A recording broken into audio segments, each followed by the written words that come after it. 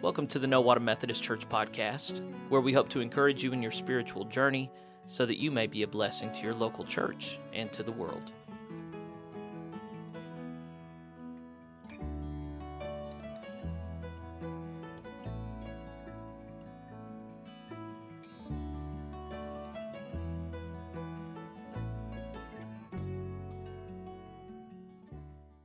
Hey friends, thanks for checking out our podcast. This is our very first one, and we're just doing it over worship this last Sunday. TJ and I decided it'd be good just to put down the audio. We know a number of people who can't be there during the week would like to check it out during the week after, whether you're working or just sitting. So we hope to bless you through this. This last Sunday we talked about themes dealing with our relationship with the poor, our relationship with ourselves, the importance of being industrious and producing things on our own. We talked about Proverbs 31, the ideal woman and how industrious she is, and how that's reflective of the ideal human state. Talked about readings from James and the Gospel, where we're talking about how toxic envy is, and selfish ambition, and how the purpose of life is really to work hard and to serve others. So hopefully none of that is too controversial, but I do think it's a needed corrective for what a lot of us are hearing on a daily basis. So if you haven't been a part of our worship service before, don't know how we do things, you're going to hear 4 different readings and then my reflections on those readings that are hopefully entirely biblically informed and built on the foundation of Jesus Christ. So we'll put other stuff on these podcasts as well, but for right now, we're just going to leave it like this, and we'll be back with episode 2 next week. So God bless you. Bye. As always, we're going to read from the lectionary readings today. Sometimes I expand them out because they're just too short, and we need to be chewing on the meat rather than drinking milk as a community. I don't see worship as something where we're making new disciples or doing the evangelistic work. I see worship as these are the people that have said that they want to follow Jesus. So we're going to spend this hour talking about what it means to follow Jesus together. Now, we've been reading from Proverbs the last few weeks, and Proverbs uses a lot of masculine and feminine imagery, uses the feminine for both good and bad. Last week, we heard the reading of Lady Wisdom calling out in the streets saying, "Follow me, listen to me. If you don't, things are going to go bad for you, and I'm going to laugh at you." She said a lot of other things, but wisdom is feminine. The Hebrew word, I didn't tell you last week, is chokhmah. In Greek, it's Sophia. That's where we get the word Sophia from, is wisdom. So if you've ever met a young lady named Sophia, her parents wanted her to be wise, or they just liked the sound of it. If we're not reading it from it in worship, but there's another section later in Proverbs where folly, the opposite of wisdom, is also depicted as a woman. She's depicted as a harlot, standing in her doorway, beckoning men to come in to her and leave the path of righteousness and make bad decisions. Proverbs ends with the description of the ideal woman, not an embodiment of an ideal, but of a woman, a real woman, and how she lives. And it's real interesting. A lot of it is culturally different from today. A lot of it doesn't transfer over. But just look at the ways it describes her. There are some things that we won't know, like flax. Nobody looks for flax anymore. Flax was used for making linen, okay? So it's a sign of industriousness that she gathers flax. But let's hear this description of the ideal woman, the ideal godly woman in Proverbs, and see what wisdom we can't draw from this. I'd welcome our first reader forward. Our first reading is from Proverbs chapter 31, verses 10 through 31, which you can find on page 1033 in your pew Bibles. Listen again to the word of God. A wife of noble character who can find? She is worth far more than rubies. Her husband has full confidence in her and lacks nothing of value. She brings him good, not harm, all the days of her life. She selects wool and flax and works with eager hands. She is like the merchant ships, bringing her food from afar. She gets up while it is still night, and she provides food for her family and portions for her female servants. She considers a field and buys it. Out of her earnings, she plants a vineyard. She sets about her work vigorously. Her arms are strong for her tasks. She sees that her trading is profitable, and her lamp does not go out at night. In her hand, she holds the distaff and grasps the spindle with her fingers. She opens her arms to the poor and extends her hands to the needy. When it snows, she has no fear for her household, for all of them are clothed in scarlet. She makes coverings for her bed. She is clothed in fine linen and purple. Her husband is respected at the city gate, where he takes his seat among the elders of the land. She makes linen garments and sells them, and supplies the merchants with sashes. She is clothed with strength and dignity. She can laugh at the days to come. She speaks with wisdom, and faithful instruction is on her tongue. She watches over the affairs of her household, and does not eat the bread of idleness. Her children arise and call her blessed, her husband also, and he praises her. Many women do noble things, but you surpass them all. Charm is deceptive, and beauty is fleeting, but a woman who fears the Lord is to be praised. Honor her for all that her hands have done, and let her works bring her praise at the city gate. The word of the Lord. So there's a certain modern voice that would respond to this reading in a way akin to this. Oh, what a sexist reading this is. Look at it putting all this weight on the woman. She's responsible for everything. She makes her husband look good. She takes care of the kids. She takes care of the servants. She's just working all the time. She never gets a break. Look at this. This is the standard that a woman has to meet. This isn't good for women. This sets an impossible standard for women. It's bad for their self-esteem. You know what? Let's talk about what we can do for her, not what women should be doing for us. You know, this is how typical of a patriarchal culture, just putting their women to work, seeing them as nothing but chattel. I don't agree with that reading of this whatsoever. And part of that is because I know some very amazing women. And part of this, well, let me just tell you the personal part of this. When Sarah Beth and I got married, I gave her all kinds of leverage and latitude to do whatever she wanted. I didn't expect that she would work. I didn't expect that she would do, for all I cared, she could sit on the couch and eat bonbons, okay? But I would go to work every day, and she would sit and miss me all day, and then I would get home, and she'd be mad at me that she missed me so bad, and so she'd be mean to me. And I would say, look, if this is how you're going to be, I'm just going to go back to work. And so she realized, I got to do something different. And we were surrounded by Mormons in Idaho. And Mormons there, they all are into canning, okay, because they're kind of preppers. You know, if you know what a prepper is, they're preparing for the end times to come, preparing for the government to fall apart, and they're all into canning. So Sarah Beth said, well, why don't I learn how to can? And she got one of these pressure cookers, and started canning everything. And all of a sudden, she got into gardening. The soil was so much better in Idaho. Man, I miss Idaho. None of our plants work out up here. I don't know what's wrong with Oklahoma's soil. But anyway, Sarah Beth, sorry if you're defensive about the soil, but it really is worse than Idaho's soil. It really is. Go to Idaho sometime and everything just grows out of the ground. It's wonderful. But she started a garden and started processing all this food. She started baking bread and got amazing at baking bread. She started sewing. She started just fixing all these things around the house. She was the most industrious person I've ever seen, and she was happy.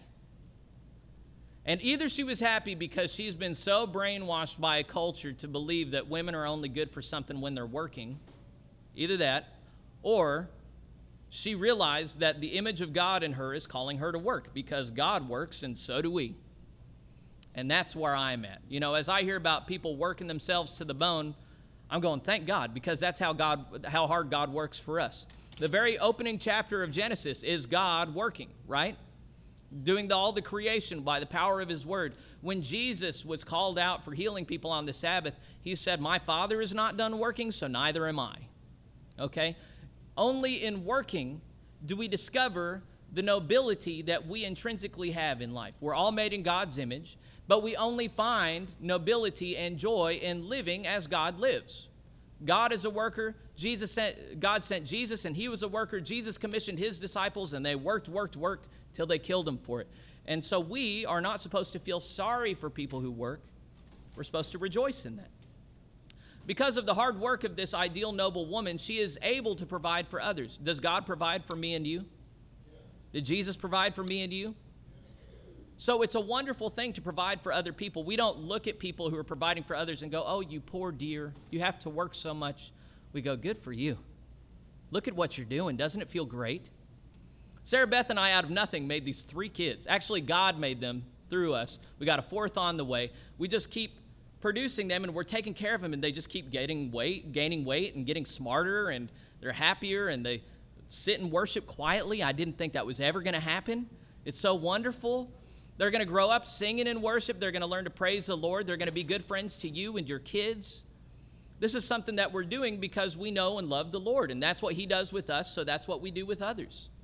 Sarah Beth, every church we've served, we try to leave in better shape than we found it, you know. We try and improve the physical facilities. We try and improve the parsonage we live in. We try and build nice amenities, build a nice balance in the bank account. We want to make sure that because we were a part of something, it's better off than if we were not. Okay? And that's a burden we bear, yes. But as Pastor Mark Driscoll is known to say, humans are creatures of burden. If you ever drive a truck, if you have an empty trailer behind it, it can easily start that, what's that called, where it starts swaying out? And that's really dangerous, right? It's only when you weigh it down that it'll drive straight and easy. And that's how humans are. We're not made to be free of all commitments, free of all responsibilities. Humans are made to bear the load of responsibility, and it's when we do that well that we discover joy in a godly way. So when we read about this perfect godly woman, we're not feeling sorry for her that she carries such a burden. We're going, I want to be like her. And there are plenty of other masculine examples in the Bible, but this is what I would consider a feminist, a female-concerned depiction in the Bible. If this was really a patriarchal culture, it wouldn't describe women at all because they don't matter. The fact that it spends this much time describing an ideal woman and what her life looks like says there is a way for all women to be godly. Because are there any things in here that no woman can do? Not really. I mean, there are some things that require money, like having linen garments, or she considers a field and buys it. But you know what? If you're working as hard as this woman, you are going to have the disposable income to purchase a field. Sooner or later, you will. At least in this culture. Maybe not in that culture, but, well, no, even in that culture, it's saying her husband trusts her implicitly, right? Verse 11, her husband has full confidence in her and lacks nothing of value. Okay? In a patriarchal culture that doesn't value women, this would be seen as ridiculous. Why would a husband trust a woman to make her own money and purchase her own field and make her own clothing and harvest her own crops? Like, all of that would seem ridiculous. Here we have the empowerment of a woman who is equally given the responsibility of caring for others, caring for her children, caring for her husband, caring for her servants. I think we need this vision of what the ideal life looks like rather than a lot of the influencers that we find online or on TV nowadays who don't have to do anything, who are narcissistic and self-obsessed, who don't care what they're doing for others, or they only pretend to care. Here it says, man, I love the way it ends here. Verse 30, charm is deceptive and beauty is fleeting, but a woman who fears the Lord is to be praised.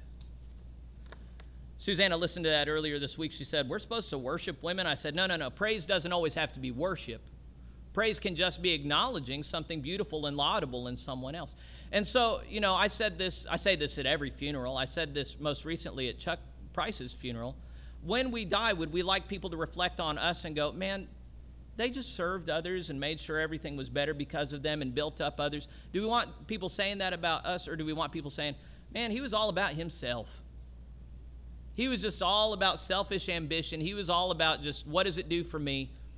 You know, because that's a cultural value. A lot of people will tell you it's a good thing to be selfish, all about yourself. What the Bible will tell us, what it tells us before here and after here, what it will tell us in James today, is selfish ambition is sinful. That we're not here for ourselves. We're here for others. We're here for God. We're here to serve others. And, you know, ourselves get taken care of. Do you know that God will take care of you? Do you know that no matter what happens to you in this life, God will take care of you better than you ever could take care of yourself? Do you know this? Do you know that when you spend your life taking care of yourself, you screw it up because you're screwed up? Our lives are not meant to be directed inward at our own desires, at our own hopes and dreams. Our lives are meant to be directed outward towards others and towards God's desires, God's will. So we're going to find that as we make our way through the scriptures today. The reason I have the Church's One Foundation scheduled from this is, if you don't like this gender-specific interpretation that I've given you about being an empowered woman, I guess I just mansplained womanhood to you. If you don't like that, another interpretation of Scripture is that this woman, this ideal woman, embodies the ideal for the church. The church is always female to God's masculine. We are the bride of Christ. And so as we're thinking of all these descriptions of the ideal woman, that she's always working hard, that she's humble, that she cares for others. That's really a portrait of what the church is supposed to be like and how we're supposed to live together. So let's go ahead and hear our reading from James for the day. Let's welcome Jeff up here. Good morning. Our third reading is from James chapter 3, verses 13 through chapter 4, verse 10, which begins on page 1882 in your pew Bibles. Listen again to the Word of God. Who is wise and understanding among you? Let them show it by their good life, by deeds done in the humility that comes from wisdom. But if you harbor bitter envy and selfish ambition in your hearts, do not boast about it or deny the truth. Such wisdom does not come down from heaven, but is earthly, unspiritual, and demonic. For where you have envy and selfish ambition, there you find disorder, every evil practice. But the wisdom that comes from heaven is first of all pure, then peace-loving, considerate, submissive, full of mercy and good fruit, impartial and sincere. Peacemakers who sow in peace reap a harvest of righteousness. What causes fights and quarrels among you? Don't they come from your desires that battle within you? You desire, but do not have, so you kill.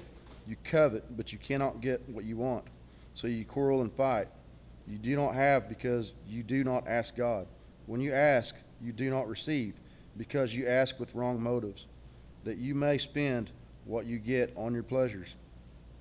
You adulterous people, don't you know that friendship with the world means enmity against God?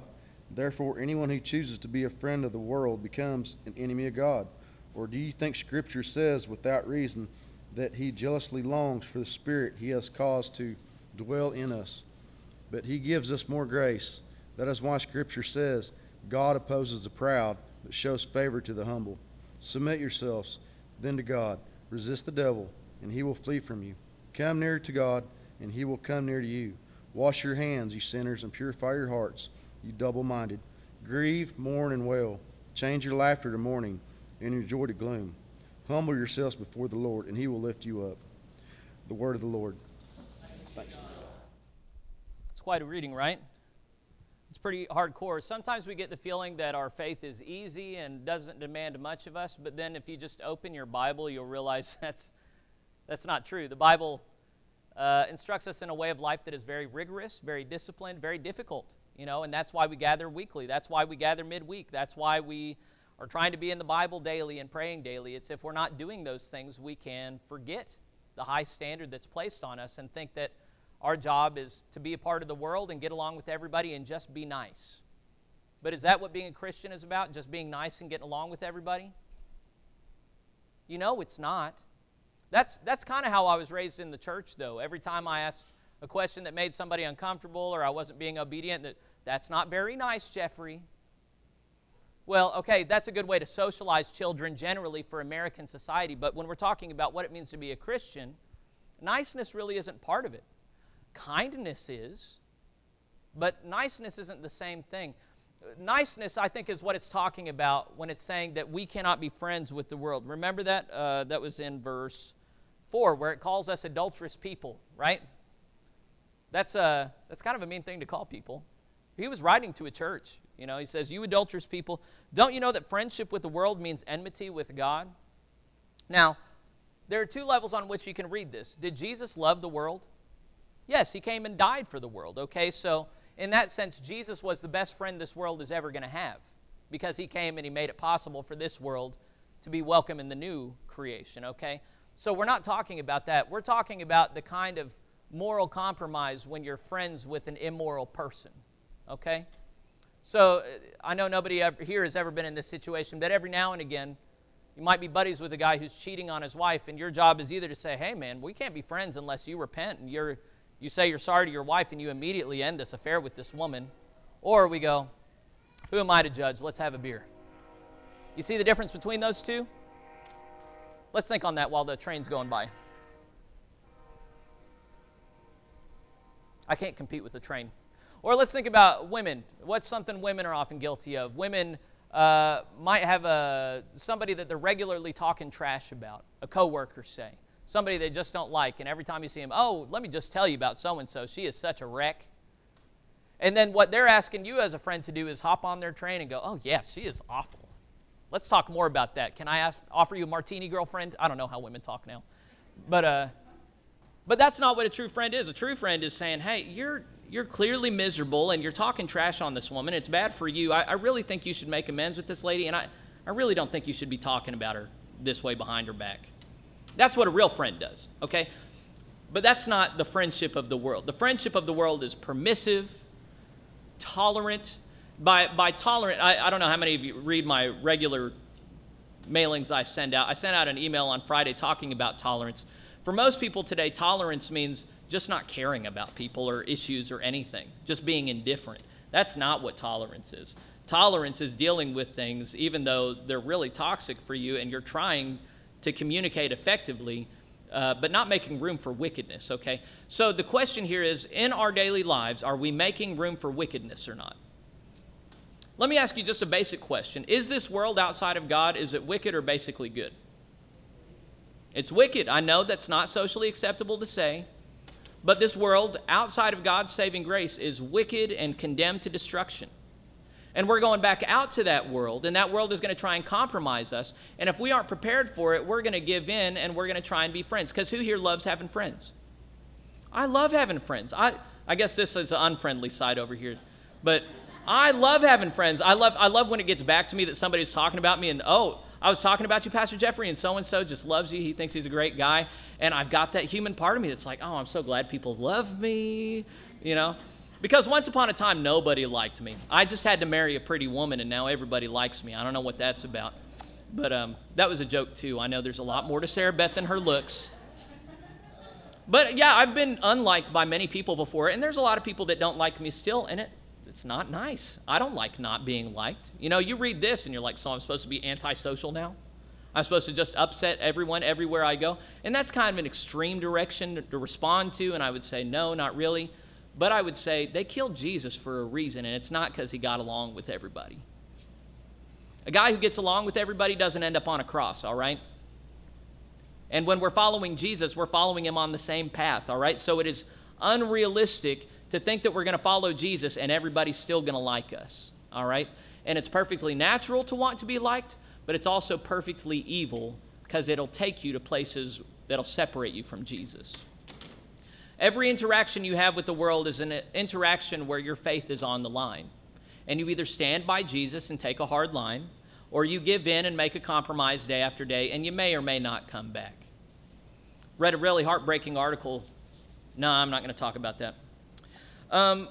This reading is, what I really wanted to focus on today is the envy thing. Okay, anybody remember what the 10th commandment is? Susanna, do you remember what the 10th commandment is? Holler it out for everybody. You shall not covet. Okay? And then tell us what that means. Do you remember?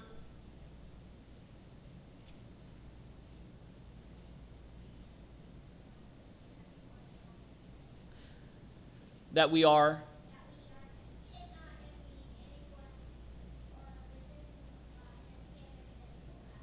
Okay, in case you didn't hear that, I should have thought to have Joseph bring the microphone over. That we are content, not envying anyone, nor resenting what God has given them or us. That's the 10th commandment. That was one of the things that was so big, it fit into those 10 initial commandments that God gave us in the covenant. Envy is something that's evil. And it builds up resentment in the heart, and it's toxic, and it turns us into envious, nasty people. And it's worth talking about because a lot of our politics are based on envy today. It's a lot of the water that we swim in, okay? Now, let me ask you, let me see who's got no, I don't want to put anyone on the spot. We had an incident this week. There was a lady who went to a big party that cost $30,000 to get into.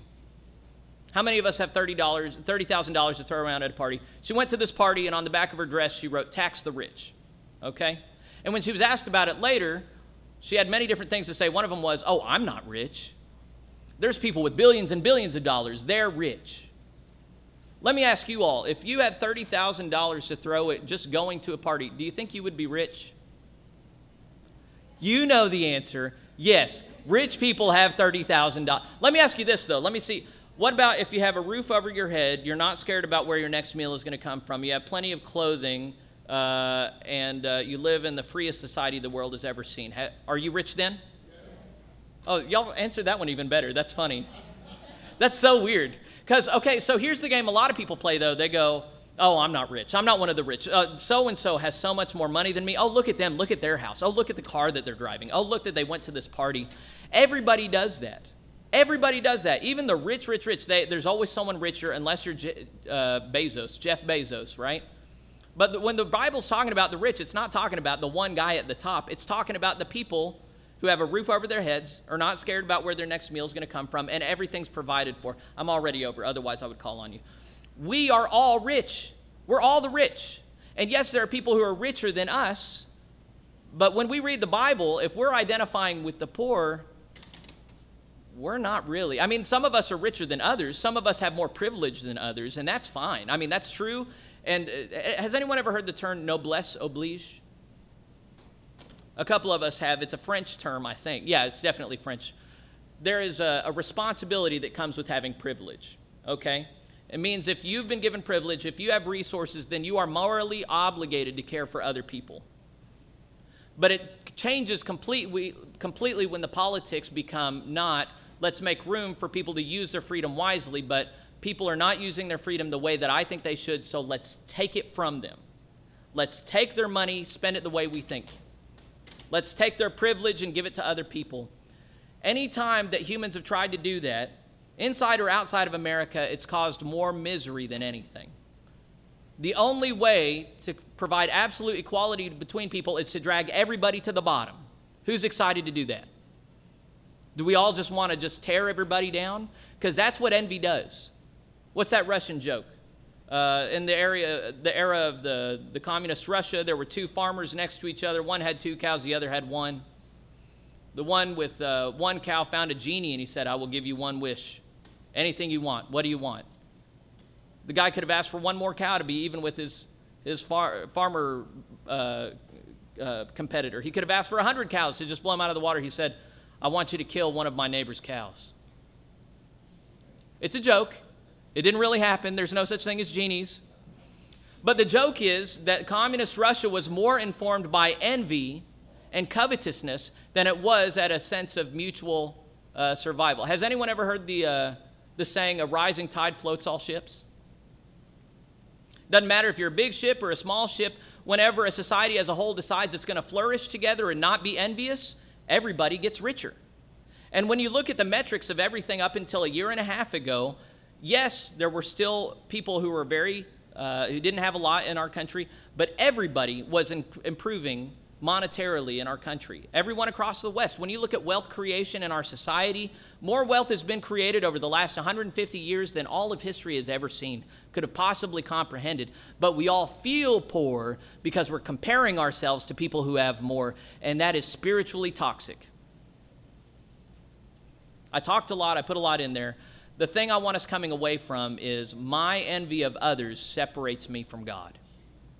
Because our lives are supposed to be lived thankfully. How many here know you're blessed by God? If you don't know it, you need to read your Bible more. You need to read some world history more. You need to read about other parts of the world more. We are so blessed here. And yet, how many of us day to day spend our time wishing we had more, wishing we had something different, wishing we had something else, wishing we had a life like somebody else?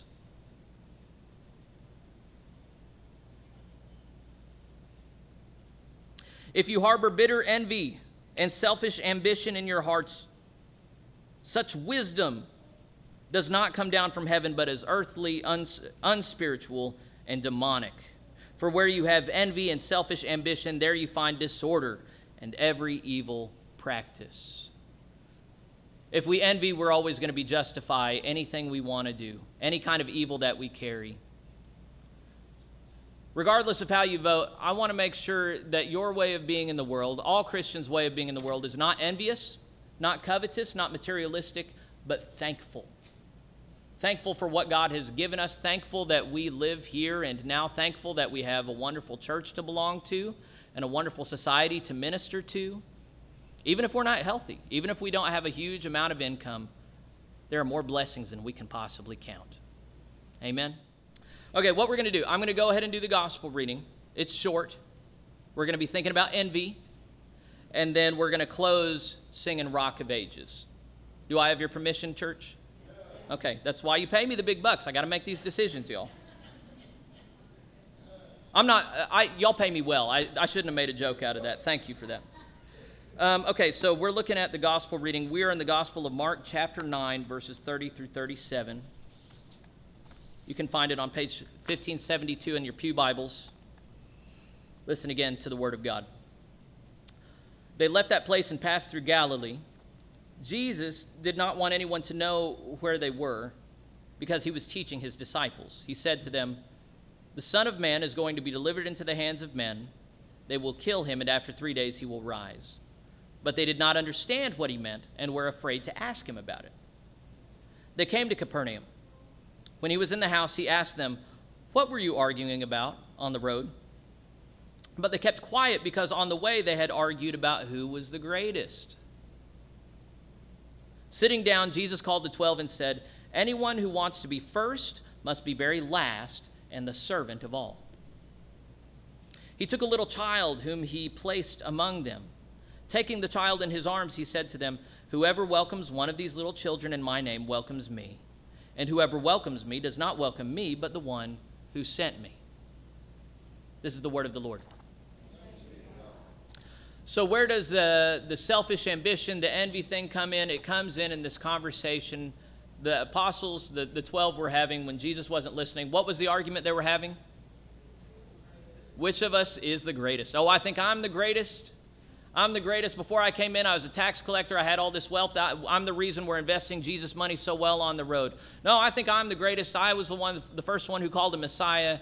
And, I'm smarter than all you guys put together. No, I'm the greatest. I'm the best looking one. And I always know what houses we can stay in and who we can rely on. I don't know. I'm just imagining things they would have said. And Jesus, he doesn't shame them. He doesn't say, "Oh, you shouldn't even be wondering who the greatest is." He says, there's a way you can tell who the greatest is. You want to know who the greatest is? It's who's last and servant of all.